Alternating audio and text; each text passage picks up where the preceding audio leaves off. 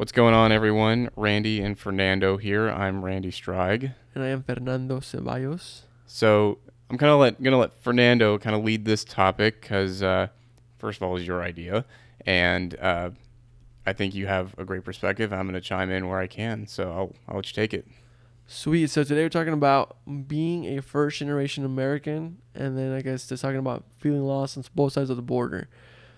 So I have Mexican heritage. I'm Mexican American, and so what I mean by that is I am the first person in my family, like tree line, to be born in the United States.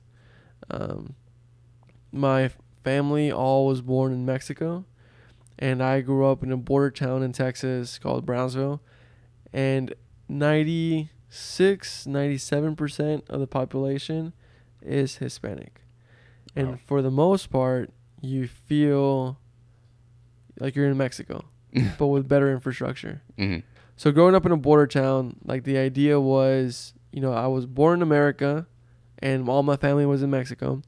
So when I was living in Brownsville, the idea of being American wasn't really like a huge culture shock or a big like aha, hmm because everybody around me was Hispanic. But the struggle that I always saw was when I would go back to Mexico, people would be like, "Oh, here comes the gringo," or mm "Here comes the guy who he thinks he's too good for us," or mm he speaks broken Spanish, or whatever the case is. And so Spanish is my first language. English is a second language. But when I was going to Mexico as a kid, I would struggle with certain words. And then when I was in the U.S., I would struggle speaking English. mm And so I was never good at either language.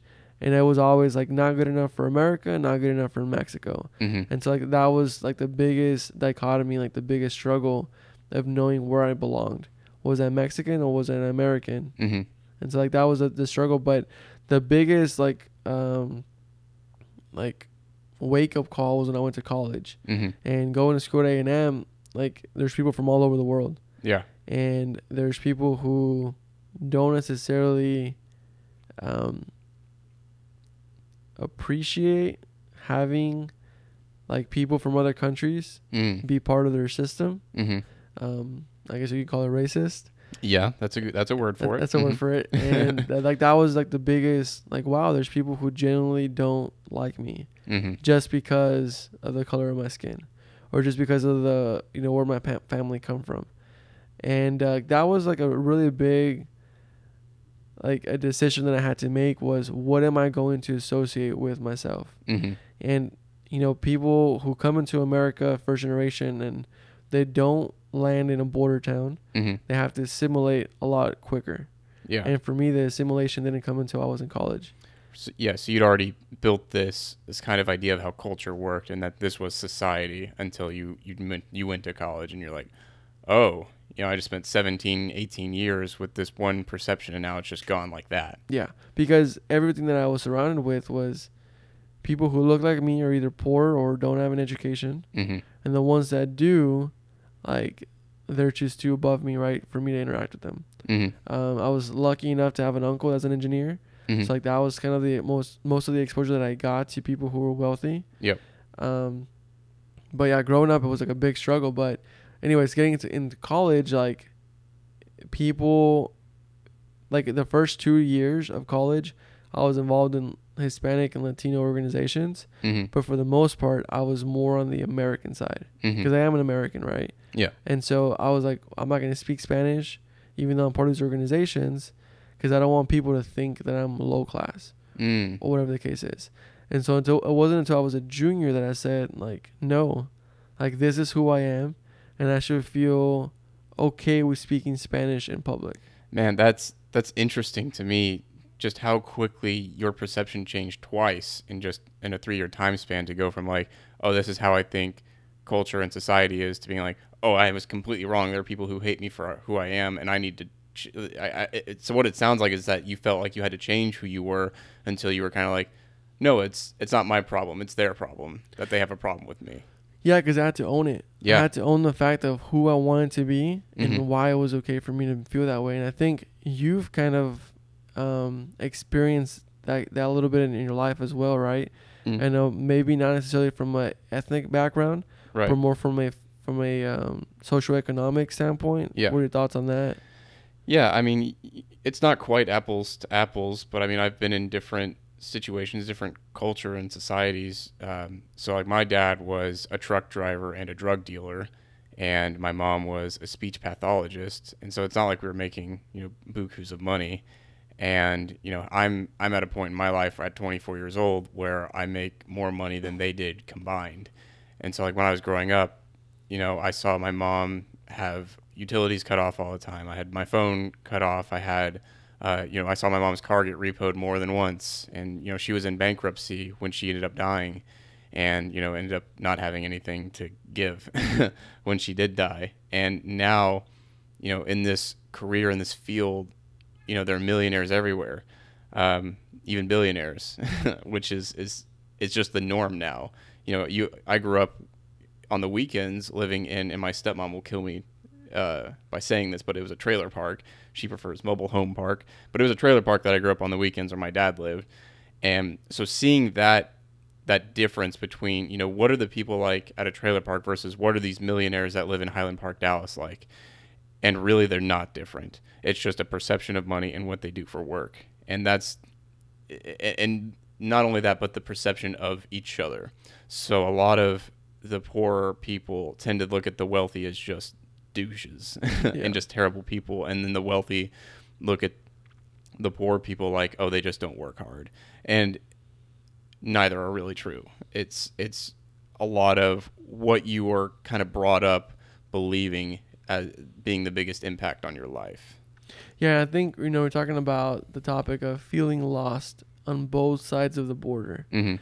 And yeah, like we'll move away from the Hispanic part for a little bit, then we'll come back to it in a minute. But again, I grew up extremely poor, right? Mm-hmm. Well, I grew up extremely poor to American standards, mm-hmm. because to the standards of poor in like Mexico, mm-hmm. I was rich, right, growing up. Yeah. And so what I'm trying to get at is feeling lost on both sides, because right now, I'm making, similar to you, way more money yeah. than what we grew up with. But when I'm having conversations with people, or the people who I'm trying to associate myself with, mm-hmm. who happen to come from wealthy backgrounds, mm-hmm. their family had money, whatever the case is. And I'm not saying like people are trying to flaunt the money, but the conversations that I'm having with them, it's extremely difficult for me sometimes to be able to relate. Yeah. Because, they're talking about, well, oh yeah, I'm going abroad because my parents are helping me pay for this or helping me pay for that. Yep. Or whatever the case is. Like, I sometimes feel bad because I have to make them feel like I have to make them realize that not everybody has those opportunities. Yeah. And so like I've had to, like, on a weekly, not a weekly basis, on a monthly basis, like I'll send my mom money, right? Mm-hmm. Because I need to help her pay bills even now as an adult. Yeah. And people don't get that. Yeah. And so I feel lost because I want to be able to, I don't know, like be on the same page with people and say, oh yeah, I'm going on a trip too. But yeah, you want to relate. I'm not going on a trip. Yeah. Well, that, I relate to your statement. Like when I was in college, I took out a student loan specifically so my mom could pay some of her bankruptcy payments that she was behind on. And, when I've had conversations with people where we talk about growing up and they're like, yeah, we took, we would take a month-long trip to Africa and spend it there. And I'm just like, in my head, I'm like, wow, that sounds awesome. But I kind of take a different approach, and I don't necessarily make it a point of like, oh, I could never do that growing up because we didn't have money. I'm just like, oh, I'm really envious of that, and I'd love to do that one day. For me, I don't try to bring them down, so to speak. I just try to look at it like you should, because I don't think anybody should be ashamed of where they grew up, whether you're rich or poor. Yeah. And I try not to make a judgment call on them just because they grew up with something that I didn't get to have. Like, yeah, I'm a little jealous. I'd be lying if I said I wasn't, but at the same time, I have no reason to hate them or dislike them because of that. Yeah, I think I may have said it the wrong way. What I meant to say was I don't tell them right what I sometimes, no, not sometimes, all the time, I've had the experience where I share my background Mm-hmm. and the person who grew up with something has two answers. One of them is like, "Oh, that sucks," Yep. and they themselves like feel guilty for sharing that, Mm-hmm. and I feel bad because I was the one who kind of just killed the conversation Yeah. because I shared my quote unquote victim story or my struggle, Yeah. and they feel like they have to feel bad. Yeah. But I tell them, I remind them, like, you don't have to feel bad. Like, it's awesome Yeah. that you have these opportunities because I want my kids to have the conversation that you're having with me right now. Yeah. So I get excited about that. Yeah. Couldn't agree more. And the other side is like people say, they have the conversation with me and I bring this up and they just don't know how to relate. Yeah. And they just walk away, right? Yep. I've been in both of those situations, and I have a third one I can add too, where I don't want to say who, I'm not going to say who, but I was having a meeting with somebody who grew up affluent, and when they learned about my background, it seemed to be like a little insecurity on their part because they look at it like, oh, look at the things he's doing that, and he didn't have the resources that I had. And I felt it seemed just from the conversation at that point that they were trying to prove to me that they were worthy of all the things that they grew up with, which if you and I ever have a conversation, listener, you don't have to prove anything to me. I am indifferent to what you've accomplished. I care more about the person you are and less about the things you've done. Yeah, I couldn't agree more. Yeah. I think we talked about this last episode. Mm-hmm. I'm talking about ego and stuff. But yeah, like so many people try to prove that what they have is worthwhile. Yeah. But going back to like the whole feeling lost on both sides of the border, it's very difficult because like you feel like you have to exist in both worlds. Mm-hmm. And I think you necessarily have to. Mm-hmm. And I may flip flop in the conversation here, and I may have a different point of view a few years from now. But right now, I'm at a point where I'm picking a side. Yeah. And I'm moving on. Mm-hmm. And I'm not picking a side because I think this side is better than the other. Mm-hmm. I'm picking a side because I just need to pick a side. Sure. Because you're always going to feel like you're not good enough, or you're always going to feel like you're not giving it your all if you try to do two things at once. Right. Right. Yeah. And, picking a side is definitely, one way to handle it. And for me, I don't know if I would say that I pick a side because I know that, we have it built into us to try and belong and try to be part of, one side or the other. But I think that we live in a time where we're fortunate to have the option to not necessarily have to pick a side either if we don't want to. And so for me, I don't think I pick a side, but maybe I do. And so if I'm full of crap, please tell me. But I think that picking a side really does have its benefits, though, because now it's like a lot of your decisions get made in that when you pick a side. So it's like if there's something I was uncertain about before, I can look at how I've aligned myself and make a decision based on that alignment. Does that make sense? Yeah, and I think so. I guess as an example, financial status, right? Mm-hmm. Okay, we'll give you two options. Picking a side is rich or poor. And what I mean by that is you can pick a side, and I'm going to decide I'm going to be rich. Yeah. But I'm not going to forget that I grew up poor. Yeah. And I'm not going to make people who are poor feel less than because I picked the rich side. Right. And usually you have certain characteristics or traits that are associated, maybe stereotypes, are associated with being rich or being poor. Mm-hmm. And I decide to stereotype myself or to allow the stereotypes of the rich side be associated with me. Yeah.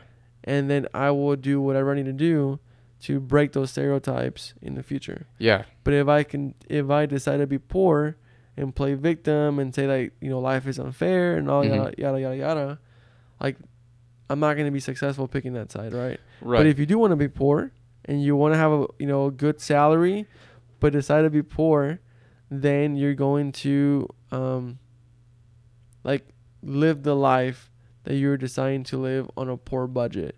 Maybe Yeah. that's something. Maybe you buy a house that you like, a house that you buy a house that you don't necessarily have to buy because you want to downgrade Uh-huh. so far down the line. Yeah. Does that make sense? Yeah. You buy well below your means just because you don't feel the need to show off. Yeah. I think is what you're getting at. Yeah, and I'm probably doing a really bad job of trying to explain that point, but like being Hispanic or being American, right? Yeah.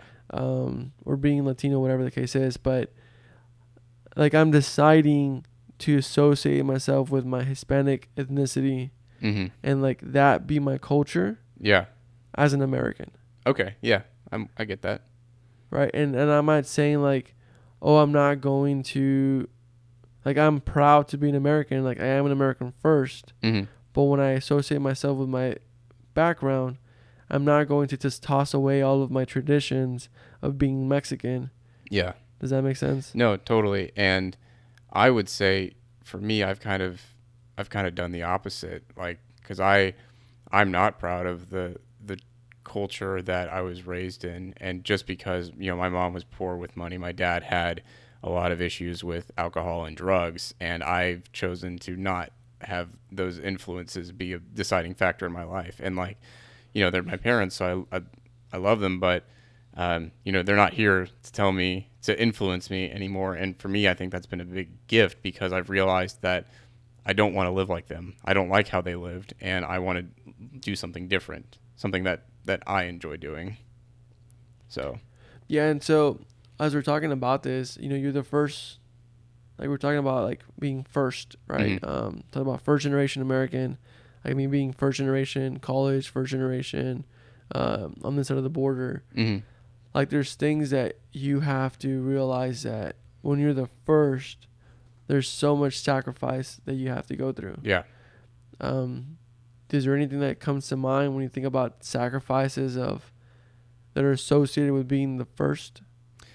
yeah. I mean, I I had a lot of different perspectives, and maybe it's not something a lot of people would consider a sacrifice, but I sacrificed a lot of my worldviews to be the person I am, and I had to shed this perception I had that you know capitalism is the end of the world. Like it has its ups and downs, and its pros and cons, but we're the one of the most fortunate generations to ever exist, and I think people don't really have sight of that.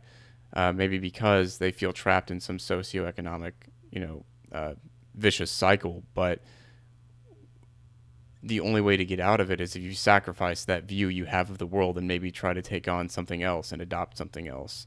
And so, like for me, I don't really talk to the blood relatives I have left. I kind of keep up with an aunt, and then I kind of talk to my stepmom occasionally. But outside of that, I don't talk to any blood relatives, nor do I really care to. I like them, but uh, I don't share their views on the world. And like, why would I? Why would I try to make something work that doesn't work? Yeah, yeah, that's definitely something that I don't. Well, I guess I can kind of relate to that, cause like I have siblings from like my dad's side. They're not like different mom type deal, Hmm. and like there's been sacrifices that I've had to make when I made the move to Dallas. Yeah. Right? Some of my best friends are in Houston, Hmm. and there's just things that I had to give up. But from a first generation standpoint, like there's things that I've committed my life to wanting to do, with like generational wealth, Hmm. and there's things that I wish I could do that other friends are doing because they're second generation, third generation, Yeah. and there's going to be a certain level of sacrifice that I have to commit to if I want to create that generational wealth. Yeah. I mean, you and I can't go on as many vacations as some of our friends. Maybe we can't afford it. We can't ask the time off, whatever it is. we have to work differently just because of the backgrounds that you and I have. But it's not necessarily a bad thing, or woe is me for not having a silver spoon in my mouth when I was born. Like, who cares? This is the life you've got. May as well try and live it to the best you can. And so oftentimes I've fallen into the bad habit or like victim mentality of feeling like I don't deserve certain things, Mm-hmm. as in like what, like boohoo, like why is it that I don't get to, go on these trips, Yeah. or why is it that I have to be the one who has to be first? Mm-hmm. Right? Why do I have to be the one sacrificing? Why can't my kids worry about this Yeah. type deal? Yeah. And I think like it's a good space to get in sometimes, because it gives you perspective on the importance of why you are committing yourself Yeah. to making those sacrifices. And it's good to know that, I don't know, it's a good reminder to help yourself remember like why you've committed yourself to being okay with being first. Because we talk about the sacrifices, and you mentioned the vacations, Mm-hmm. you mentioned like the trips, and at the end of the day, like all of these things are going to be like worth it in the end, Yeah. or at least we're gonna hope that they're worth it in the end. Yeah. Well, and to go beyond that, people look at the ends justifying whatever means they have to do. So in that sense of, is it worth it in the end?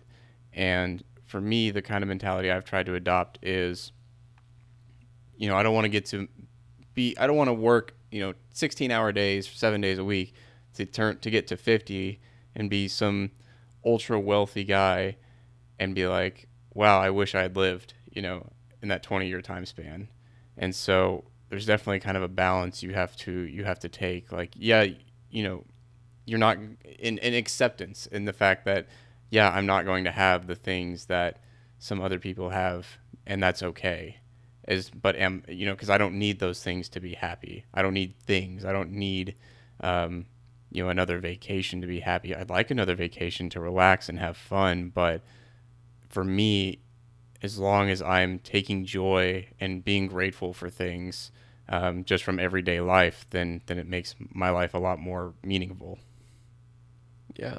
And also, going back to the whole Hispanic thing, um, I think with social media and with the way the media is putting certain things in the news, Hmm. I feel like it keeps throwing these like hot topics and like these like terms Hmm. in people's faces, to where they quote unquote try to force people to become ambassadors of something that they really don't associate themselves with. Yeah. And being first generation, for me, like I don't need people feeling sorry for like my background, and I don't want people like feeling sorry for the fact that I grew up poor, Hmm. or I'm the first in my family here, and then I'm having to make all these sacrifices. Like, that's a decision that I'm choosing to take. And the topic of this is feeling lost on both sides. And I think there's an importance, and I think we talked about this about a little bit, but the reason I pick a side is because I'm tired of feeling lost on both sides. Hmm. I want to find myself on one side. Yeah. You And want then you want your tribe. And once I'm able to find myself on that one side, then maybe I can come to the other side with purpose and find myself on the other side. Hmm. But if I keep trying to find myself on both sides at the same time, I'm always going to be lost.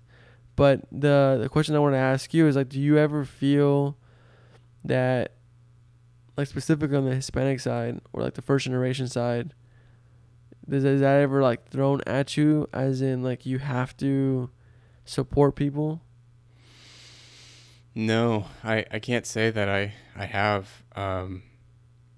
For me, it's kind of just like, I honestly, I feel my biggest expectation of me from other people is like to continue the momentum I've built, and for me that weighs pretty heavily, and I don't like having that expectation put on me.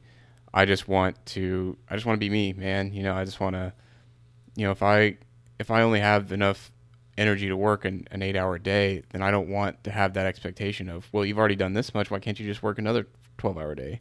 Like, I don't like having that expectation. And I know it's a little different than what the question you asked, but that's kind of where my mind went when you asked it. Just because I don't feel the need to support anybody other than myself, and support my friends emotionally when I can. And I've supported friends financially, and I would do it again in a heartbeat. But I don't ever feel obligated to. I do it because I want to. Yeah, that makes sense. Cool. Well, this topic was one that we wanted to kind of share as far as the perspective goes on being first and being first generation. Mm-hmm. I know we started off the conversation as, just my experience on growing up in the border and what it feels like to be an American, but not really, because like I feel like I'm not good enough as an American. I feel like I'm not good enough as a Mexican. And at the end of the day, I'm kind of stuck in between both worlds. But luckily, I've been able to associate myself with people who have given me reassurance that I'm good with being okay on both, but I can commit to one and just find purpose in that. But then we took the conversation as far as, growing up financially, like poor versus rich, and what that looks like on feeling like you're on the middle of a fence where you have a poor mentality, but you have a rich lifestyle with the people that you're associating yourself with, Mm-hmm. and like how you feel like you're not good enough for either side, but feeling comfortable on both sides. Yeah. But I think I want to just kind of give you a chance to have any final thoughts on people who may be feeling like they're stuck in the middle of something, whether that be depression and happiness, or that be anxiety and like fulfillment. I don't know what else other words we use. Yeah. Like, what are your thoughts on that? My thoughts on that are, you are not your depression and you are not your anxiety. You are you.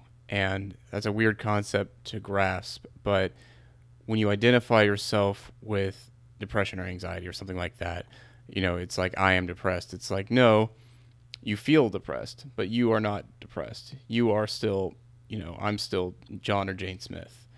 And maybe you feel a little blue that day, but the more you identify yourself with like a side, so to speak, of depression or joy, the harder it is to get out of whatever cycle you're in. And so, you said you don't feel comfortable as a Mexican or an American, or that you're not worth it or good enough for it.